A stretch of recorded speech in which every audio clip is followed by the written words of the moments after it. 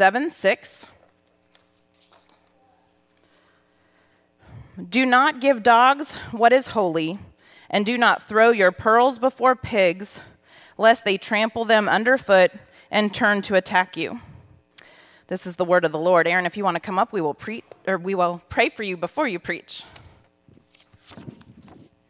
God, we thank you so much for Aaron. We thank you for his preparation this week. God, we thank you for him and Caitlin, for the hearts that you have equipped them with to love you and to serve you and serve our church body and to serve our city. We thank you for both of them. Continue to give them peace and joy in where you've called them at the time that you've called them to the people that you've called them to. We thank you for him. Help us have just hearts that are open to hear what you want to teach us, Lord, through Aaron. We thank you for this. In your son's name, amen.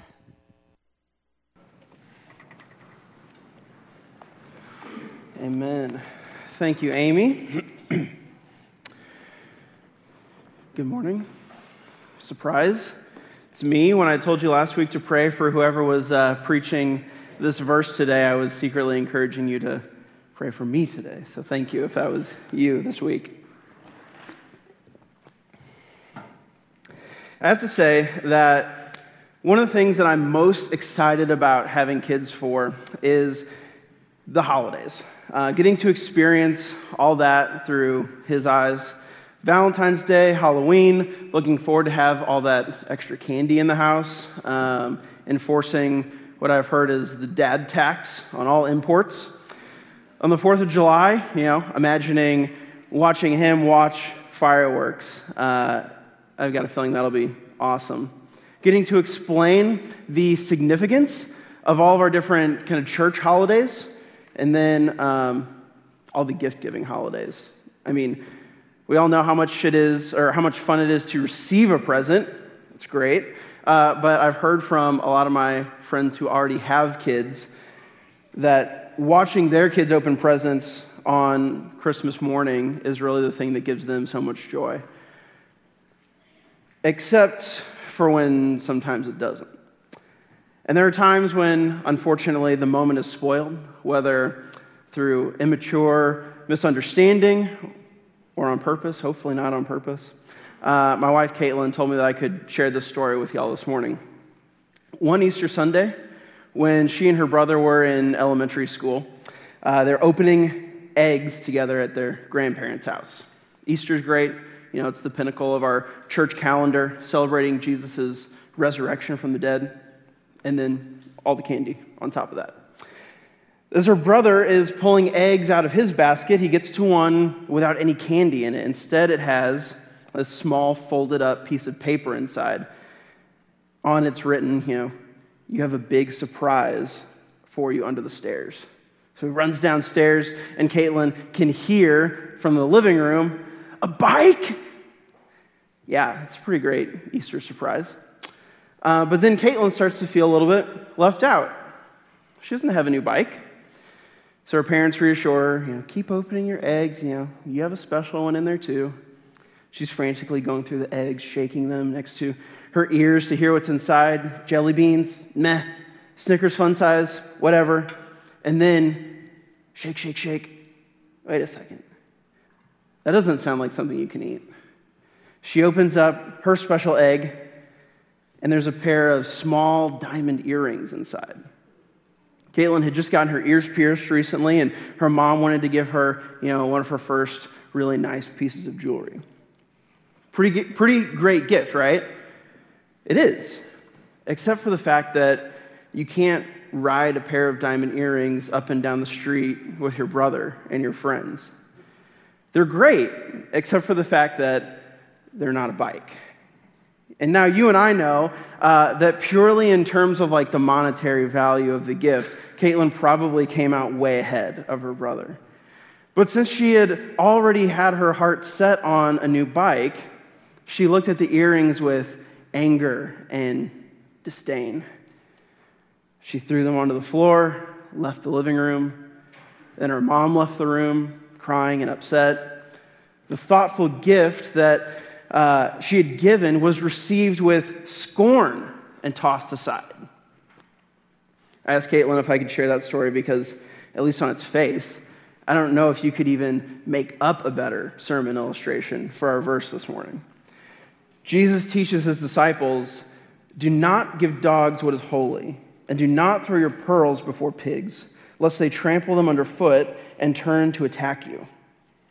If Jesus were teaching this to my mother-in-law, maybe he would say, "Do not give to immature daughters what is highly valuable. Do not present what is precious before little girls with pigtails, lest they toss them to the floor and turn to attack you." It's a bit of a strange verse, to be sure. There's not a real strong connection between this verse and what follows next week. And different commentators kind of debate, just how strong this verse connects to our passage from last week. But as we look at it together, I think what we'll see is that this week's verse really functions as kind of a pendulum swing protection. It's a pendulum swing protection type of teaching. I'll say more about what that means later on. And then there are three themes that we can draw out of this verse and meditate on. The first two, we see them, I think, pretty naturally in the verse. Discernment and protection. As we unpack Jesus' metaphor, we'll revisit, to some extent, our themes from last week. How we rely on the Holy Spirit's wisdom and guidance to discern between matters, evaluate things. Then we have to address that idea of protection that we see here too. It probably feels a little bit unnatural, and there's a good reason for that. And then thirdly, as a point of more internal application, we'll reacquaint ourselves with the sacredness of our treasure. That's an idea that's kind of implicit rather than explicit in our verse today. But discernment, protection, reacquaintance. So let's dive into our verse. Let's begin by examining the main subject of the metaphor, these pearls, that which is holy or sacred. This one verse, it doesn't ever explicitly tell us what the holy thing is, what the metaphor means, what the pearls represent. But I think we can probably look at some of Jesus' other teachings to help determine what it is. So later, when we get to Matthew 13, Jesus will teach his disciples, he'll teach the crowds with this parable. He'll say, "Again, the kingdom of heaven is like a merchant in search of fine pearls, who, on finding one pearl of great value, went and sold all that he had and bought it." So we see here, again, that imagery of pearls being used. I think then we can conclude that what Jesus is talking about in this verse today is the gospel and the kingdom of God. We've got the pearls, these holy, sacred things, God's kingdom, and the gospel. It's also probably safe to include more broadly things that the rest of the New Testament would call sacred and holy. God's name, God's glory, God's people, the church, and God's word. Don't give the gospel to dogs. Don't cast the kingdom before pigs, lest they trample it underfoot, then turn to attack you. Next, we should probably move on to the elephant in the room, or rather, the dogs and pigs in the passage. This language, it probably makes some of us uncomfortable. Kind of makes me uncomfortable when I first opened my Bible earlier this week to study. We properly intuit that Jesus is not giving us a lesson in zoology. He's just teaching us about dogs and pigs. The dogs and the pigs, they represent kinds of people. Now today, 2023, in our culture, these two animals, is used in an analogy or an insult, usually, have a lot of extra baggage that was not present when Jesus first spoke these words. Let's just be real for a second. Today, if someone were to call someone else a pig, usually that's an insult regarding their weight or their cleanliness. To call someone a dog is to say something about their general appearance or their worth. Unfortunately, in a more derogatory or profane sense, it's usually an insult that's directed towards women. But that's not what Jesus is talking about here. That's not how Jesus uses this metaphor. And we know we always read about Jesus standing up for and ministering to vulnerable women in the gospel narratives. Which, when I say that, might raise another question for you, if you're familiar with your Bibles. Because later in the Gospel of Matthew, Jesus will again use this imagery, like with the pearls. We see Jesus use this dog language again, and in an interaction with a woman, no less. So let's look at that one as well. It'll help us understand what Jesus is trying to say. Jesus went away from there and withdrew to the district of Tyre and Sidon. And behold, a Canaanite woman from that region came out and was crying, "Have mercy on me, O Lord, Son of David. My daughter is severely oppressed by a demon." But he did not answer her a word. And his disciples came and begged him, saying, "Send her away, for she's crying out after us." He answered, "I was sent only to the lost sheep of the house of Israel." But she came and knelt before him, saying, "Lord, help me." And he answered, "It is not right to take the children's bread and throw it to the dogs." She said, "Yes, Lord, yet even the dogs eat the crumbs that fall from their master's table." Then Jesus answered her, "O woman, great is your faith. Be it done for you as you desire." And her daughter was healed instantly. Now, we won't unpack this whole passage here from Matthew 15, but again, this is going to help inform us, just another use of that metaphor to help us understand what Jesus is trying to say in both cases. Dogs in Jesus' context were not the same as dogs in our context. For many of you, your dog is an adorable pet. Actually, I've met a lot of your dogs, and they are indeed adorable. They sleep in your houses, maybe even your bed. You feed them, you give them water, and it's not uncommon today for people to think of their dogs or other pets as family or household members. And that could not be further from Jesus' experience with dogs, most likely. In his world, dogs were ravenous, wild, vicious. They roved in packs around the outskirts of the city. They were vectors for disease. If and when they ventured into your town, they would eat whatever they could find, including trash and scraps that you had thrown out. They were not members of anyone's family. They were dirty, outcast animals. If you spend any time in or around the neighborhood around our church, you'll notice that there are lots of street cats that run around. They jump in and out of the sewers.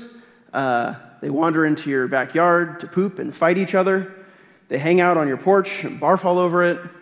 They're adorable, and they are not friendly, and they are not your family. I tried to make a peace offering one time to one of these cats with some deli turkey that I had, only to get hissed at and almost scratched. These are the kinds of animals that Jesus is talking about. These dogs, they wouldn't even accept a kind gift without looking for a fight, turning to attack you. Then what about the pigs part of this analogy? According to Jewish law, pigs were unclean animals. Unclean animals. You weren't supposed to eat them. You weren't even supposed to touch them. If you have any friends who are Orthodox Jews, still today, they will make sure not to eat pork as a part of keeping kosher. Whenever we see pigs pop up in the New Testament, usually that's a sign that the story is taking place in another region, not in the land of Israel or Judea.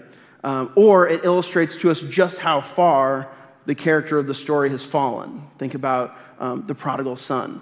He reaches his lowest point when he's feeding the pigs. Pigs were impure, they were unclean animals, and if you touched one, it would defile you and prohibit you from worshiping God in the temple until you had become clean again. Pigs, like most other animals, but maybe even more so, are chiefly concerned with where their next meal is coming from. If you walk by a pig pen with a bag full of pearls, you wouldn't just open it up and let them look at it, right? Pigs eat things like corn, acorns, other small pearl-shaped objects, foods. If you present pigs with pearls, they'll probably assume that it's dinner time. Obviously, pearls don't make for a quality meal, not even for pigs. So they might attempt to try a few, but then spit them out and stomp them into their slop. They don't have the ability to discern something valuable from something unvaluable, something worthless. So what's the whole picture that we get from these two images? Certainly, they're not positive images, but I also don't believe we're to read these as Jesus making personal insults. Dogs and pigs, they are often used to describe Gentiles, non-Jewish people. What Jesus is talking about here is bringing the kingdom, taking the gospel, evangelizing those who don't know him, to those who are outsiders of the family of God and who respond inappropriately to the message. Jesus is talking about bringing the kingdom, taking the gospel, evangelizing those who don't know him, those who are outside of the family, and respond inappropriately to that message. So what puts someone in these categories for Jesus? Ultimately, it's a matter of discernment and response. The heart of someone that Jesus is critiquing, like the pig, is unable to discern the true value of God's kingdom or the gospel when it's presented to them. They trample it under their feet. Maybe on purpose, maybe just because they don't know any better. They can't discern. And like the dog, they respond to this sacred, wonderful gift, not with welcome and receptivity, but with attack. Now, real quick, if you're here this morning, this is your first time here, you're not a follower of Jesus, you wouldn't call yourself a Christian, I don't think Jesus is talking about you right now. If he was, you wouldn't be here. Like, you're investigating. You're not trampling. You're not attacking. But looking back, a failure to discern the value of something is probably an experience we can relate to. There's a stand-up comic who I think is pretty funny. He did a bit one time about people comparing movies and food that just don't belong together, that are categorically incomparable. Say something like asking someone what their favorite food is, and they would say, well, lobster and Skittles. They're not even in the same realm of comparison. The Columbia version of this would be like, if I asked you what your favorite restaurant was, or what you thought the best restaurant in town was, and you said, CC City Broiler and CC's Pizza Buffet. Now, look, you can go to both those places, you can like both those places. I'll tell you right now, I went to the Pizza Buffet last week, and I enjoyed every minute of it. But to be asked about the best restaurants in Columbia and compare those two to each other reveals the lack of discernment that Jesus is highlighting. You either value the Pizza Buffet far too greatly or the City Broiler far too little. Pearls and pig feed, they're about the same magnitude of difference between CC's and CC's. Again, I went to the Pizza Buffet last week. I'm not trashing it. Jesus says if someone values the kingdom the same way that they value every other thing, mundane or profane, they're not in a position to receive it. Pastor Kevin and I were talking about this passage all week long as we were also talking about the Super Bowl today.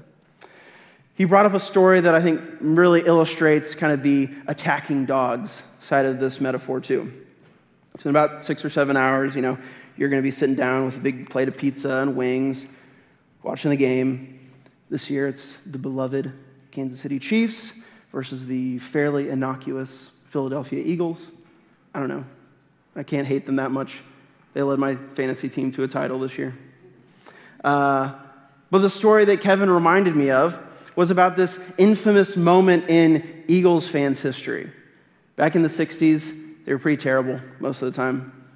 One year in the last game of the season, a snowy December afternoon, the team ownership wanted to try and lighten the mood at halftime, cheer everyone up. So what do? You bring out none other than jolly old St. Nick. Who doesn't love Santa Claus? I mentioned it was a snowy afternoon. The Eagles fans, they were in no mood for Christmas cheer that day, but instead they began to share their misery with Santa by pelting him with snowballs. I looked up an article to read more about this incident, and one of them quoted an 11-year-old boy who was in attendance at the game. He said, quote, "It was the only fun part of the game, and everyone from fathers and sons and even the old ladies joined to help pelt Santa with snowballs." How dare you present someone as wholesome as Santa Claus only to have him pelted with stadium snow? Don't give to dogs what is holy, lest they turn and attack you. In our passage, Jesus says, beware those who would respond to the gracious message of the gospel with scorn or harm. So how do we apply this passage? What does it look like not to cast our pearls before pigs? And why does it feel so unnatural to protect or withhold the gospel message from people? Let's start with the last question. Why does it feel so unnatural? Like I said earlier, I think it probably does feel weird. These words are probably have a hard time fitting into the rest of our understanding. And there's a good reason. Likely, what you're picking up on is some of the verses we've read already in the Sermon on the Mount. Last week we read in Matthew 7, "Judge not, that you be not judged." Judge not, that you be not judged. But doesn't this seem like a judgment? To call people dogs and pigs?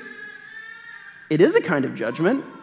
But remember, Jesus' words in Matthew 7:1, they're about our hypocritical, hypercritical condemnation of others, not against all forms of discerning and evaluation. Another tension that you probably feel is with Matthew 5. Love your enemies and pray for those who persecute you. To love those who would turn and attack you or trample you underfoot. Didn't Jesus just say that? Yeah, he definitely did. And that's why I think that rather than pearl clutching being our standard operating procedure, this verse is more what we would call a pendulum swing prevention. A pendulum swing prevention. Enemy love and evangelizing those who don't yet know the gospel, that should be our default setting because that was Jesus. But that doesn't mean that he desires us to beat our heads against the wall, or worse still, to have our heads beaten in on a regular basis when we bring the kingdom to others.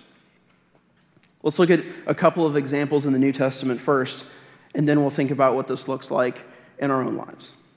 So in Luke chapter 10, Jesus sends his disciples out ahead of him with some instructions. He says, "Go your way. Behold, I am sending you out as lambs in the midst of wolves," maybe even dogs.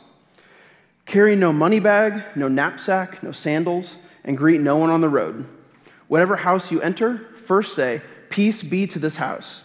And if a son of peace is there, your peace will rest upon him. But if not, it will return to you. But whenever you enter a town and they do not receive you, go into its streets and say, 'Even the dust of your town that clings to our feet, we will wipe off against you. Nevertheless, know this, that the kingdom of God has come near.' And it was rejected." Can you imagine Jesus' disciples scraping their shoes off on our city's "Welcome to Columbia" sign? Jesus didn't expect his disciples to stay and continue to minister in a town where they were flat out rejected. Later on, we see this again in practical working out in the book of Acts. We see Paul's response to rejection in one of his missionary journeys. Let's read that one as well. "When the Jews saw the crowds, they were filled with jealousy and began to contradict what was spoken by Paul, reviling him. And Paul and Barnabas spoke out boldly, saying, 'It was necessary that the word of God be spoken first to you. Since you thrust it aside and judge yourselves unworthy of eternal life, behold, we are turning to the Gentiles. For so the Lord has commanded us, saying, I have made you a light for the Gentiles, that you may bring salvation to the ends of the earth.' And when the Gentiles heard this, they began rejoicing and glorifying the word of the Lord. And as many as were appointed to eternal life believed. And the word of the Lord was spreading throughout the whole region. But the Jews incited the devout women of high standing and the leading men of the city, stirred up persecution against Paul and Barnabas, and drove them out of their district. But they shook off the dust from their feet against them and went to Iconium. And the disciples were filled with joy and with the Holy Spirit.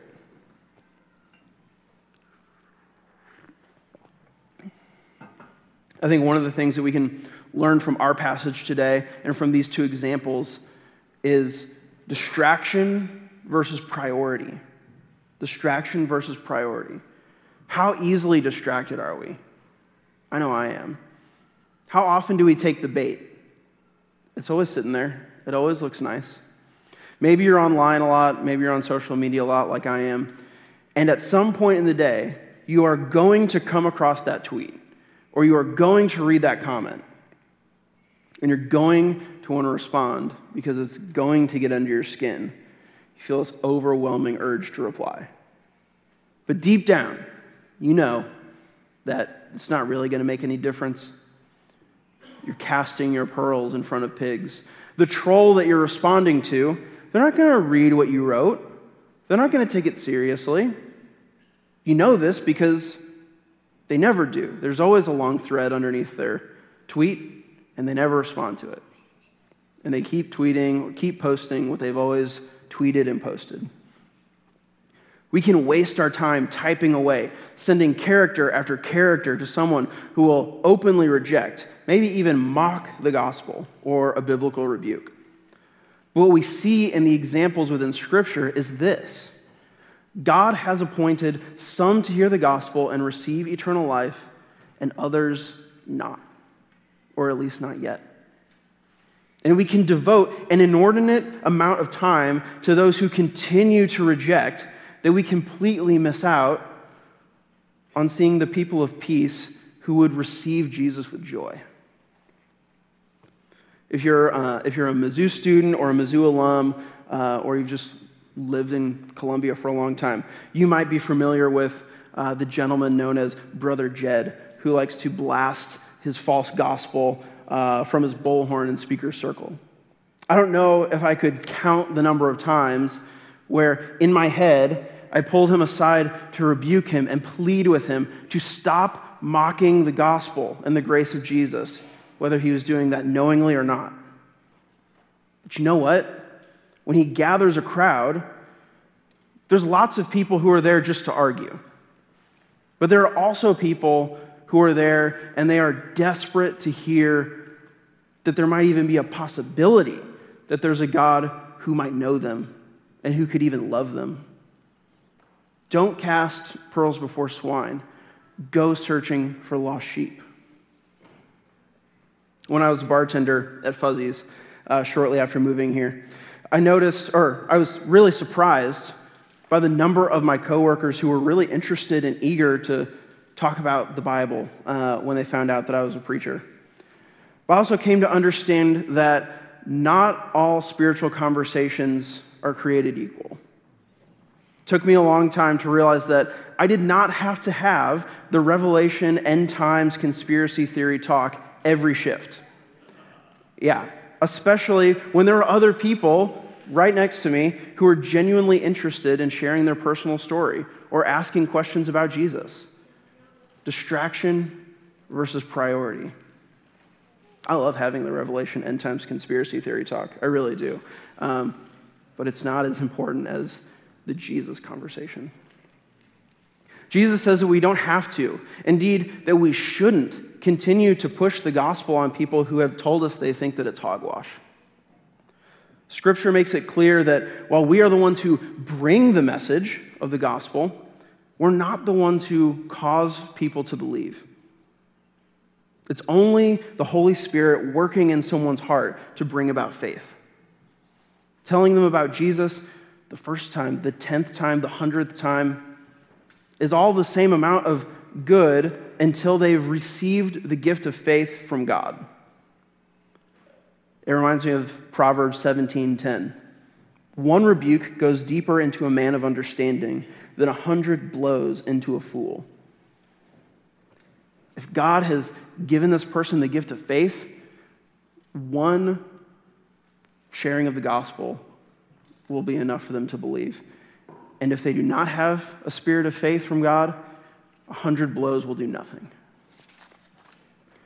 Instead, Jesus says we ought to protect his gospel message from needless slander and shame before the world.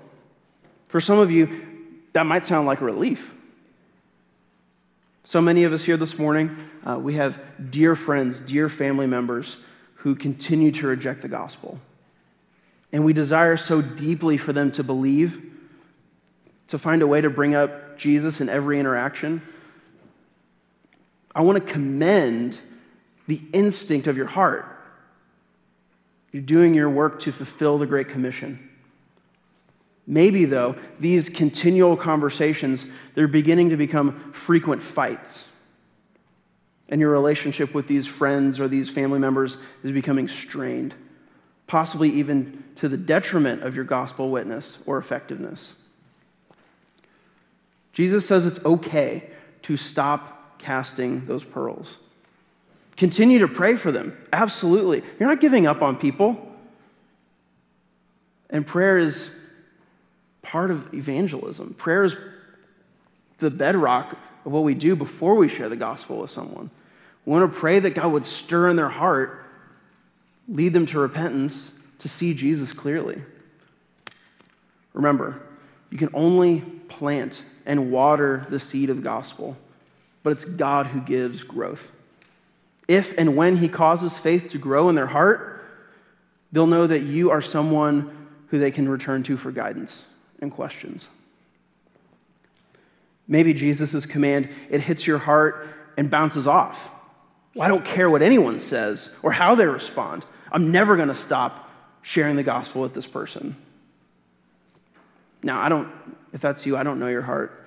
But can I suggest that maybe your zeal is actually bringing unnecessary scorn to the gospel? Perhaps the reason that we've lost our strong sense of how sacred the gospel truly is.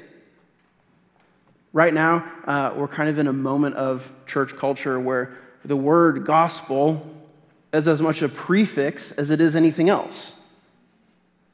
Poke your head in any Christian bookstore, and you'll see handbooks for gospel-centered kids ministry, gospel-driven administration, gospel-crazed custodial crews.